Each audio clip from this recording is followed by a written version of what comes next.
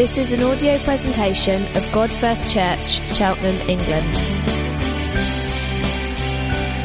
A community of Jesus followers, worshipping God first, proclaiming God first, and together living God first lives.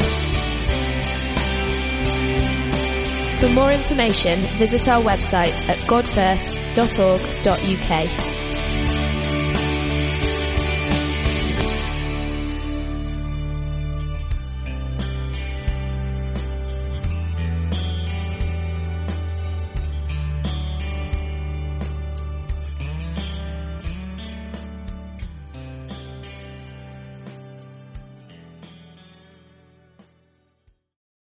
Guys, it is good to be preaching to you this morning. So, as Howard said, we are looking at the Lord's Prayer, and we are in our penultimate week. So Tom will be sharing with us next week, but today I get the joy of speaking to you about God forgiving our sins. So I'm just going to read to you the version from Luke. So I'm just going to read to you the Lord's Prayer. He said to them, "When you pray, say, 'Hallowed be your name, your kingdom come. Give us each day our daily bread. Forgive us our sins as we also forgive everyone who sins against us. And lead us not into temptation.'" Okay, so today we're looking at the two lines that Jesus puts in this prayer, which is purely for our benefit. Okay, so the rest of this prayer is, I just think, an amazing window into how Jesus communicates with his Father. So whilst he's in his earthly body, he has to pray like us. He is to pray via the Holy Spirit like us, and he's communicating to his Father in heaven like us. So this prayer is a great window into the spiritual prayer life of Jesus. But this verse here, or this little section, he puts in purely for our benefit. Okay, and I think the amazing thing is he is praying it, or teaching us to pray it, knowing full well that he is going to be the means by which we can pray it. Okay, so let's start off today. We're going to look at forgive us our sins. So we're going to do it in two sections. Okay, so forgive us our sins. Now, in Matthew, it uses the word debt. In Luke, it uses the word sin. Now, both of these two words are synonymous in the Aramaic, so either one is an acceptable use. But I think this word debt can be really helpful for us in terms of understanding what it is or our situation with God. Now, I think it was in the last 2 weeks, there was a news report saying that in the UK, the average household has an unsecured debt, so it's supposed to reach a new high next year, of £13,200. So that's an unsecured debt of £13,200. Now, I know that debt can have massive implications for some people, and they live in genuine fear, but equally I know of people that can be in upwards of 20 grand's worth of debt, and you look at them and they've got their 2 cars, they have their lovely holidays, they've got a lovely house, everything within that house looks pretty great. So the question is actually, what has that debt, what implication has that debt ever caused them? If they died tomorrow, what really will that debt have cost them? It's a lot of zeros. Okay, but again, we're still able to function pretty well with this astronomical debt. And I think maybe thinking about our debt to God in light of this is quite helpful at times, because I think much like our monetary debt, we can sometimes be in denial that we even owe him anything. Or we can see God as being this sort of faceless creditor that extends our credit without any real consequence. Or we can have the false belief that the debt that we do owe, we can actually pay it back. Okay? So I want to start today by saying really clearly 3 things: that our debt against God really does exist. Okay, that our debt carries a very real consequence, and that we categorically can never pay it back. Okay, so does my sin or debt really exist? The Bible, which is our source of answers for all these kind of questions, gives a very simple answer. Yes, it does. Okay, so in Romans 3:23, it says, "For all have sinned and fall short of the glory of God." Okay, that's our answer. We have all sinned. Now, Peter Lewis, who writes a brilliant book on the Lord's Prayer, takes us through a little thought experiment. So I'm going to do it with you. So he said, imagine a being whose standards were immeasurably high and utterly uncompromising. In fact, the standard that is expected of you is utter perfection. Imagine, too, that this being knows your every thought and penetrates into your every motive, and the motivation's deeper than your own self-awareness. Every action, seen and unseen, every failure to act, every single thought you've ever had. Such a proximity to that being would soon utterly demolish you. It would morally destroy you. You would have no excuse and no recourse before that perfect judgment. Okay, now I had, a few months back, a moment where I kind of felt a glimpse of what it might be to stand before such a being like that.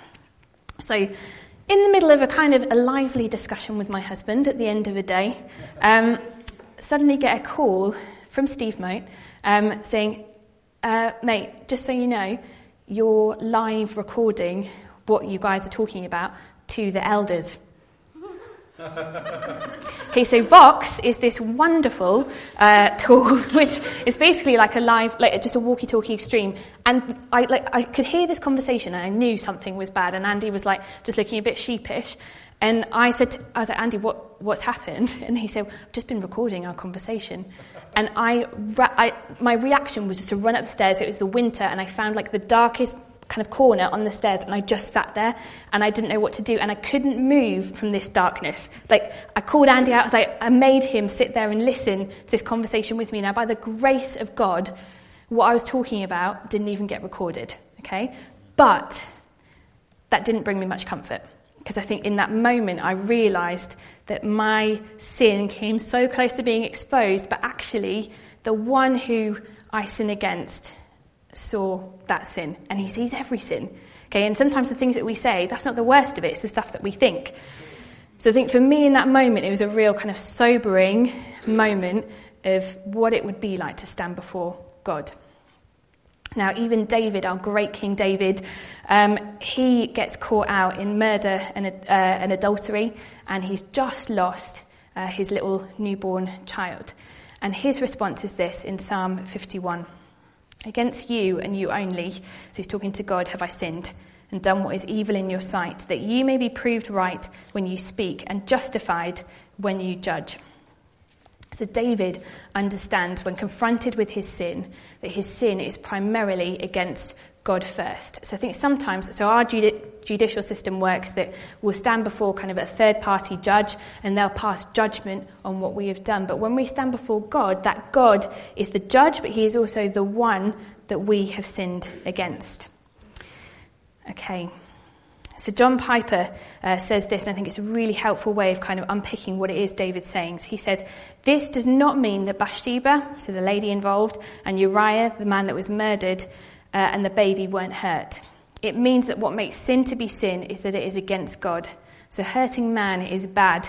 In fact, it is horribly bad, but that is not the horror of sin. So sin is first an attack on God. It is a belittling of God. And David admits this in striking terms when he says, against you and you only have I sinned. Now, our pride will regularly lie to us about our sin. And I think actually for me, that Vox moment, I'm really glad that happened, because I think I suddenly was realised and confronted with the reality of my sin. So we often just think we are better than we are. And I think even a little test this morning, sometimes I remember kind of sitting in, so I grew up in an Anglican church, and we had to kind of think about confessing our sin, or the sins that we'd done this week. Sometimes I was like, I can only think of 2 or 3. And I felt pretty happy about that. But actually when you think about the sins that you've committed against, so this is the challenging one, the sins of omission. So what are all the good things that you've neglected to do? So actually, when you kind of weigh those two, actually, we are not in a good state. And guys, I'm going to make no apology today, especially in this first section, of taking us to a place where we feel in possible despair, okay, about the situation of our sin. So we need to have the reality of our sin before us. So J.I. Packer, he says this, if you've not learnt about your sin, you cannot understand yourself or your fellow men, or the world in which you live, or the Christian faith. And you'll not be able to make head nor tail of the Bible, because the Bible is an exposition of God's answer to the problem of human sin. And unless you have that problem clearly before you, you'll keep missing the point of what it says. So all of us have had those moments of kind of wanting to hide in the dark. And actually this morning, if you are struggling to see your own sin, then actually a really good place to start is just to pray, God, would you reveal my sin in my heart? And guys, I'm just going to pause for 10 seconds, just so actually we can just think about our sin.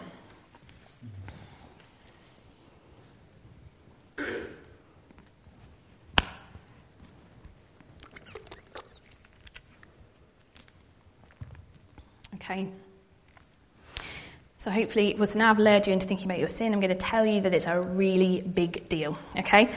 So our sin carries very real consequences. Fillmore says that there's very, very few things in our culture that are taboo to talk about.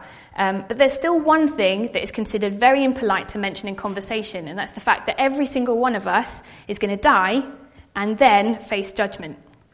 So often we can kind of make light of death, but I think worst of all, sometimes we can make light of God and his judgment. Now the Bible tells us that these are the two realities that we're going to face. So in Romans 6:23 it says, "For the wages of sin is death." And in 2 Corinthians 5:10 it says, "For we all must appear before the judgment seat of Christ." And I think in the world we get kind of a lot of responses that are quite popular. So firstly, we get people that just flat out deny that there's a God. So in Psalm 53 verse 1 it says, "The fool says in his heart, there is no God." Now even if we do accept there's a God, we can kind of either make light of what it's going to be like to stand before him. So Winston Churchill remarked when asked about whether he was prepared to meet God, he said, "Well, I'm prepared to meet my maker, but whether my maker is prepared for the great ordeal of meeting me is another matter." Okay, so he sort of makes light of this situation. Or we can get situations like Dawkins, where Richard Dawkins and Stephen Fry, in their arrogance, see the moment where they are confronted with God to put him on trial. I think even as Christians, we can be really guilty of not letting the horror of our sin sink in. So we can sometimes believe the lie that because God is good and because he is loving and merciful, that he will just overlook our debt. Okay? But this morning I'm going to spend a little bit of time talking about God's judgment and his wrath and his death. Not topics that we like to be reminded of, but actually topics that are really serious for us to address. Okay, so in the Bible there are nearly 20 different words to describe God's wrath. Okay, and it's spoken of over 600 times in the Bible. And I think often we can think that the God of wrath, that's just a God that we hear about in the Old Testament. But even in the New Testament, it appears 25 times.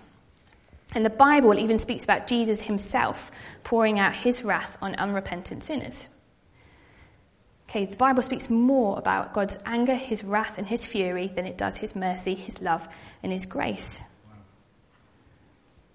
But it's really important for us to remember that God's wrath, it is not sinful like our anger so often is. It is the right and good response to moral evil. So it's precisely because God is a God of love and justice that he must hate evil and all who do evil. Because evil is an assault on whom and what God loves. So even in this last week, people are utterly outraged by Trump and the fact that he will not condemn the neo-Nazi violence in Charlottesville.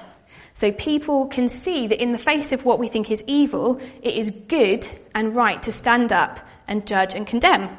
And in the face of sin, God is right to be mad. So would a loving God really punish us? If he's a loving God, then why would he send us to hell?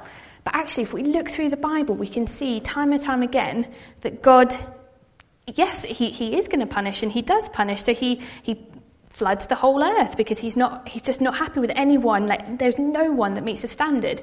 Or even when we look in Revelation, there's not kind of good things to come for those that don't know Jesus. And people will still say, but would a loving God really do this? So I remember, I used to teach A-level philosophy over at All Saints, and we'd go round and round and round with this debate. But I'd never really be able to just turn around and say, well, yes, he would. Because God, although he is a God of love and mercy, he is a God of wrath as well. Okay, now we must, as Christians, and it's uncomfortable, and it is uncomfortable, we must hold up these characteristics. It's not like he's this schizophrenic God that doesn't really know who he is. He is a God of love fully, yes, but he's also a God of wrath and justice. Okay?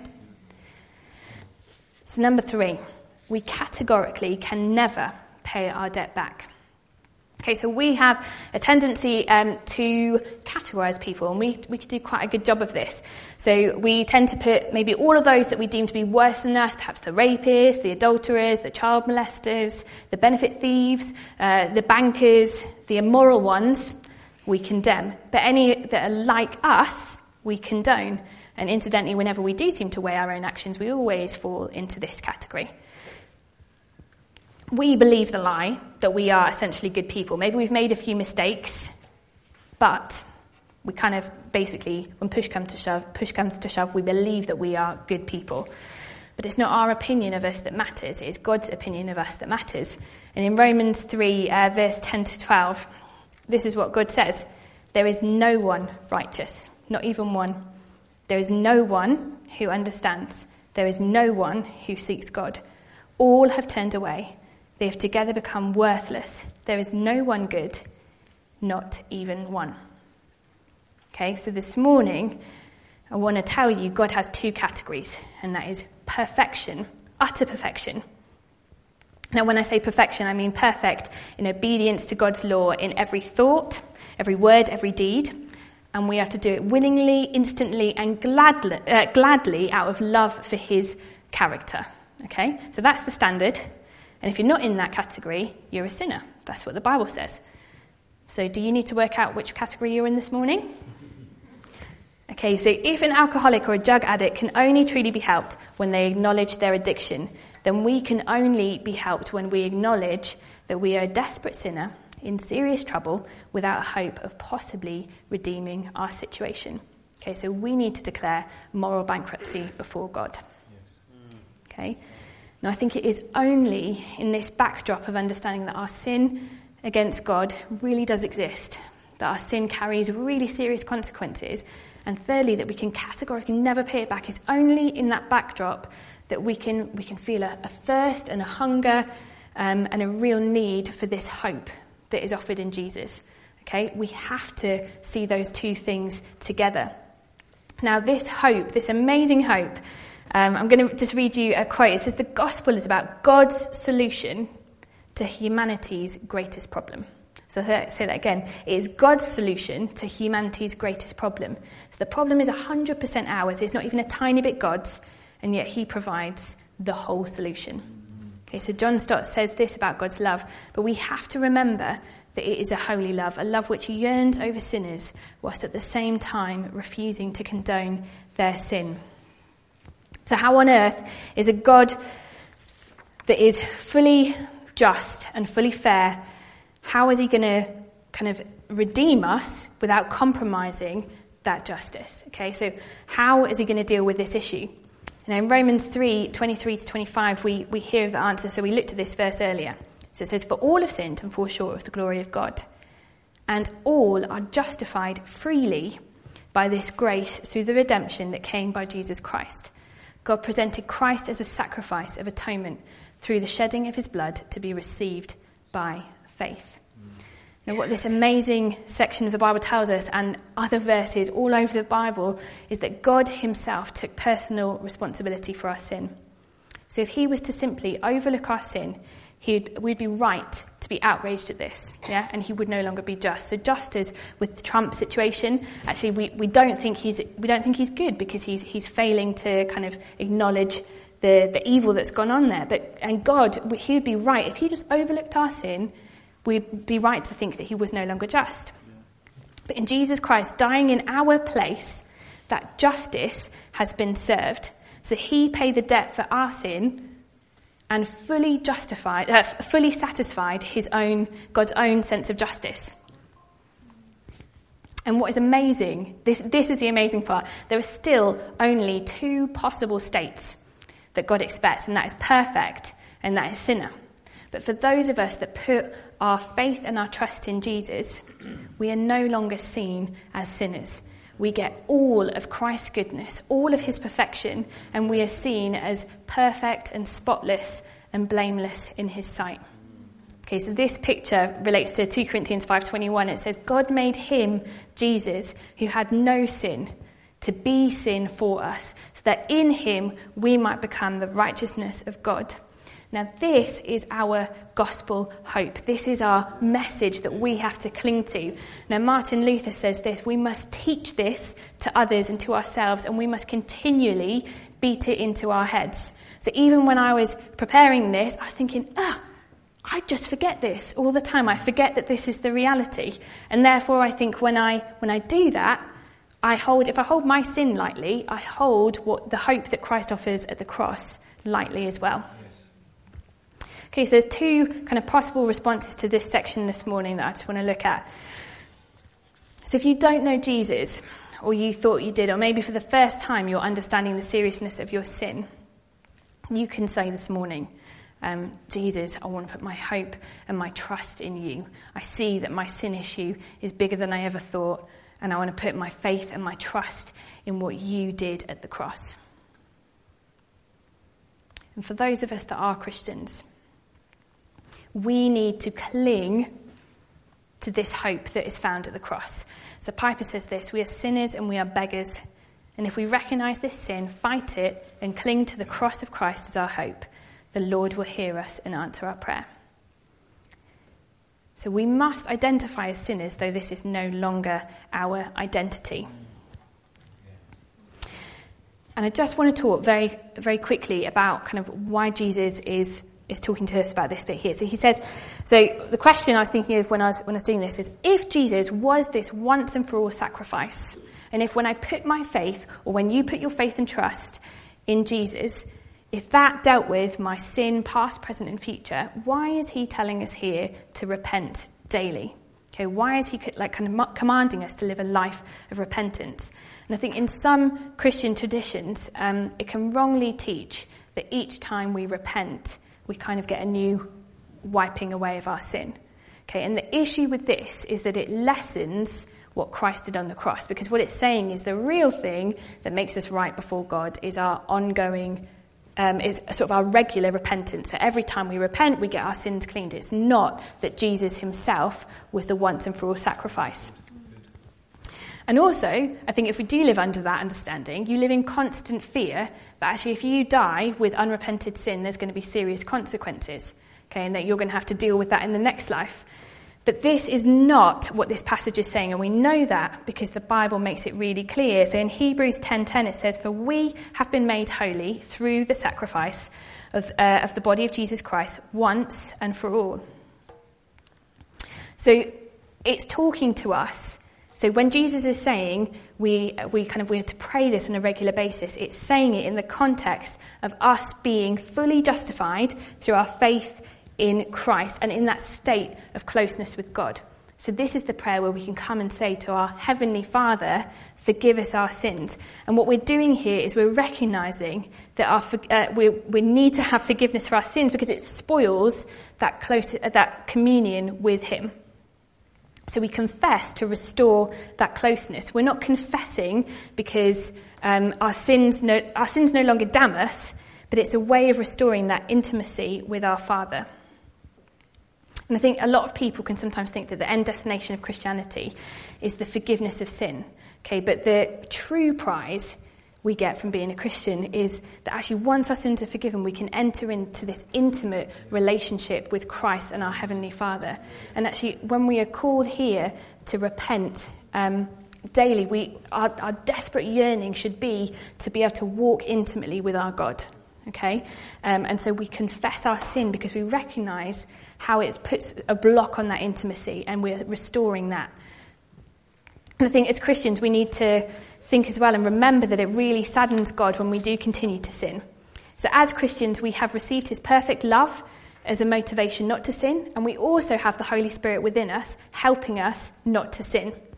And I think it upsets God more when we sin than it does anyone else. So I'm going to say again, we repent not to earn our salvation, but to recognise that our human nature before an almighty God stops our intimacy with our Heavenly Father. Okay? Right.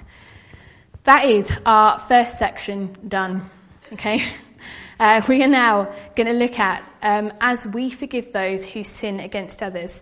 I'm not going to lie, guys, it's not much easier for us in this section either. Okay, so I'll just read it in context. So forgive us our debts, forgive us our sins, as we have also forgiven our debtors. Or in Luke it says, as we also forgive everyone who sins against us. So I'm just going to look at 3 Bible verses very quickly. So we've got Matthew 6:14-15. Now this comes immediately after Jesus has just taught us about the Lord's Prayer. And it's like he says this just to kind of red flag this and say, it's a big deal, by the way. So he says, For if you forgive other people when they sin against you, your heavenly Father will also forgive you. But if you do not forgive others their sins, your Father will not forgive your sins. Carrying on in chapter 18, Jesus tells a story, which we're not going to have time to go into massive detail today, which is a shame, of the unforgiving servant. So you've got this servant that owes this massive debt to his master, absolutely huge. Now, in his grace and mercy, the master lets his servant off this huge debt. Okay, now, this servant then wanders off and he finds someone that actually owes him money. Okay, and it's a really tiny amount compared to what he's just been let off. And in response to the fact that he doesn't forgive this person their debt, Jesus says this in the story. In anger, his master handed him over to the jailers to be tortured. So the master found out about the unforgiving servant until he could pay back all that he had owed. And this is how my heavenly Father will treat each of you unless you forgive your brother or sister in your heart. Okay, and then in Mark 11:25, we've got, and when you stand praying, if you hold anything against anyone, forgive them, so that your heavenly Father, so that your Father in heaven may forgive your sins. Okay, so hands up if you find the second part of this easier to pray than the first. No one. Exactly. I think all of us find this prayer, this first part of this prayer, easier to do than the second. And I was kind of just thinking about this, and I thought even just a massive sense of conviction in my own heart that we are more troubled when someone has hurt us at the fact that they've hurt us than by our own lack of forgiveness. I'm like this. I don't know whether any of you guys are, but I really struggle sometimes the first thought in my mind isn't, why can't I forgive them? And I think it's amazing that actually on receiving the very first thing, after we've received the forgiveness of God, that we are asked to do is to give it to someone else and to forgive someone else. So the thing that we desperately need and we want from God is married together with something we find near impossible to do and don't even want to do. Now Mark Driscoll says this: as guilty sinners we are prone to expect mercy when we commit sins against others, yet we hypocritically demand justice when others sin against us. And I think what he means by this hypocrisy here is that we can accept that Jesus' sacrifice on the cross is enough for our sin, yet when it comes to the sins of others, it might just be too merciful. Okay, so if they do know Jesus, we can think that his death on the cross is too merciful for them. But if we don't know Jesus, if they don't know Jesus, we can think that God's ultimate justice and judgment over that person isn't going to be a harsh enough punishment for them. So it's an issue of trust and whether we trust in the character of God. Okay, now it can read as well, this section, a bit like a legal clause. And I think when I was first reading it, I was thinking, oh man, imagine if this was the case. Imagine if God really did forgive me based on how well I forgive others. Just think about that for a minute. Just think of like kind of every grudge you've ever had, or actually when you think you've forgiven someone and you bring it up and you kind of throw it in their face again and again. Imagine if that's how God forgave us. But it can't be that. Okay, it absolutely cannot be that, because the Bible says very clearly that we cannot earn our forgiveness. Okay, so if that were the case, then if I was really good at forgiving people, then I'd feel pretty confident that I was going to get a good deal. Okay, but we cannot earn our forgiveness. Okay, this is a free, unmerited gift of grace and mercy from God. Okay, now John Piper, guys, forgive me for my quotes. I just really find when I'm reading, I don't know about anyone else, that other people tend to have worded things a lot better than I could say. So John Piper says this in kind of helping us to understand what this bit means. No one who cherishes a grudge against someone dare approach God in search of mercy. God treats us in accordance with the belief of our heart. If we believe it is good and beautiful to harbour resentment and to tabulate wrongs done against us, then God will recognise our plea for forgiveness is sheer hypocrisy. We'll be asking him to do what we believe to be bad. Now I think here what it's saying is that we need to have hearts that are willing to forgive. Okay? So actually if we think it's right or good or it's our entitlement to hold on to grudges, that is what John Piper is saying and what the Bible is saying our issue is, okay? It doesn't mean, and I think I'm in real danger here of oversimplifying forgiveness of others. I know that for some people it is a battle to forgive, and it's a really long journey and it's really hard. But actually if the desire of our heart is, God, I want to forgive, would you help me to forgive? then I think that is a good place to be. Okay, the challenge here is if in your heart you believe that you're entitled to hold this grudge, and yeah, but God, you just don't understand how much they've hurt me, that is what the Bible is addressing here. And God wants to address that today in your heart. Okay, so I just want to kind of pick out two points from this section. Really struggled with this because I think this one here is like, this could be a preach in itself or a series of preachers. Okay, so firstly, I think actually how willing we are to forgive others reveals the penetration of the gospel into our own hearts. Okay, so I think actually when we understand, firstly, our sin before an almighty God, and that is our backdrop, and we understand the huge amount, and do you know what, I don't even think we can understand the amount of forgiveness that we've received from him. But when we've got that drilled into our heart, forgiving others comes out of the overflow. And I think that's really, really important this morning. So if you are struggling to forgive, then the best place that you can go is to the cross and say, Jesus, would you remind me of my sin? Help me to first see how I have wronged you. Remind me of the great debt that I owe you. Okay? And I think it's from there, that is our motivation to forgive others. And I think, so I was reading this from R.T. Sproul as well, and I thought this is so helpful. So he says, God knows every sin I ever committed and every sin of mine he's ever forgiven. Okay, so this is just, sorry, I forgot to say, sometimes I think we can think that God's forgiveness of us is, it's forgive and forget, yeah? That like literally when we say sorry, it's just gone. But I think this unpicks it a bit better. So it says, God knows every sin I've ever committed and every sin of mine he's ever forgiven. And he will always have that knowledge because his knowledge is immutable. It means he remembers them against us no more. So though he is fully aware of our transgressions, he doesn't remind us. He doesn't call them to mind. He doesn't hold them against us. Okay, that's the essence of forgiveness that we need to imitate in the world. Yeah? So it's not that I'm not reminded of the hurt, but I don't dwell on that. That's not like I'm going to take it to the cross. I'm going to take it to the cross, and I'm going to take it to the cross because that is what God has done with our sin. Now, I think, again, good notice a bit of a pattern here, but even a few weeks ago, I was reminded so graciously by Steve and Joe. So Steve always seems to be there, seeing my worst moments. And he was sort of just counselling us through a little row that we'd had. We don't always row, by the way, but we had gone through a bit of a tricky time. And I had just really struggled, and I think I've realised that I've struggled the most when I think I'm fully in the right, and Andy's done something wrong. And I felt like on this particular evening, when Andy had done wrong, actually I was going to punish him that evening. I was going to sabotage our lovely date night, and it was all going to be about the fact that he had done wrong and he had ruined it. And it was just, when I was sitting down with Steve and Joe and I was sort of relaying this to them, and even as I was saying it, I was thinking, but I was in the right. And Steve just kind of, in a really gracious way, just asked me the question about, how do you think God forgives you? Or something along those lines. And I was just like, oh, yeah, I've totally lost sight of what God has forgiven me at the cross. And I think that is where we have to go. If you are struggling with unforgiveness, you have to just go back to that place of, Jesus, would you remind me of the sin that I have done against you and committed against you? So I think this can really help us, because I think sometimes when we think about forgiving others, we can think of it on a massive scale of like the real wrongs that people have done us. But actually, sometimes I find it hardest to apply this in like the small parts of life, where Andy's just done a little niggly thing that's really bugged me. Okay, now secondly, so this is my final point. How we forgive others is meant to be the small story that imitates the big story.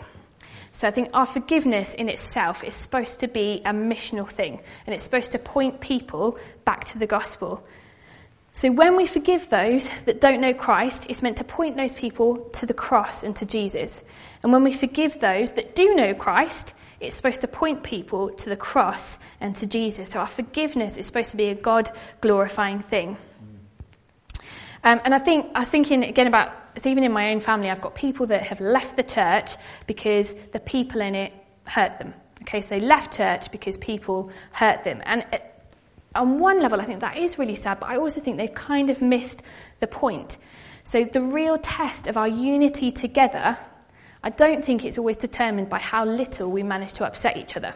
Okay, but I think it is determined by the grace and forgiveness that we extend to each other when we do sin and when we do hurt each other. And again, guys, I'm not saying this is meant to be easy. Please hear me. I feel like I've got massive work to do on this myself. But I think we need to remember that our forgiveness of others and our willingness to forgive is supposed to be a distinctive trait in us that is supposed to shine a light on the gospel in what is an unforgiving and harsh world. Okay. So guys, our response this morning, I feel like this has been quite a serious one, quite heavy. I'm not going to apologise, even though I was just about to. Because I think actually sometimes there is no better place for us to be than kind of on our knees realising actually the gravity of our sin. And I think there's some of us that are here this morning that have never had our sin issue dealt with. So in our pride, maybe we've believed that we were good people, or that our sin didn't really have much of a consequence, or that ultimately we could pay it back ourselves. But actually this morning, you can put your hope and your faith and your trust in Jesus and remind yourself. So I once had a friend who kind of walked through Alpha with me, and she just was kind of really hungry to know about God. And we were driving back home one day from an Alpha, and she said, Vic, I know I need to give my life to Jesus at some point, but I just can't do it now. And I think I felt totally gutted for her. And I think it's only this last week that I've sort of figured out why. She saw the end prize of kind of giving her life to Jesus as the forgiveness of her sins, but actually she's totally missed it, because the end prize is amazing, intimate relationship with God himself. Okay, now that satisfies anything that this world kind of claims to offer. Our satisfaction in that relationship is above anything else. Okay, so I think this morning, if you're questioning, actually, do I want to put my faith and my trust in Jesus? It's not just the forgiveness of sins that you get. You get to have this intimate, amazing relationship with God that we were made and created for. Now, I think there's those of us this morning that maybe have given our lives to Jesus, and our reaction, I think, just needs to be humility. And humility before the cross, and remembering that all the sin that we kind of bring to the table, and nothing good, okay, that we bring to the table, actually all the goodness that we get comes from Christ himself. And I think there's probably some of us here today that are struggling with unforgiveness. And it is a struggle. And guys, I just think, I think your motivation, it has to come from knowing how much you've been forgiven. So draw your eyes back to the cross. But also, I think we would love to pray with you and to stand with you on that journey of forgiving someone that might have really hurt you.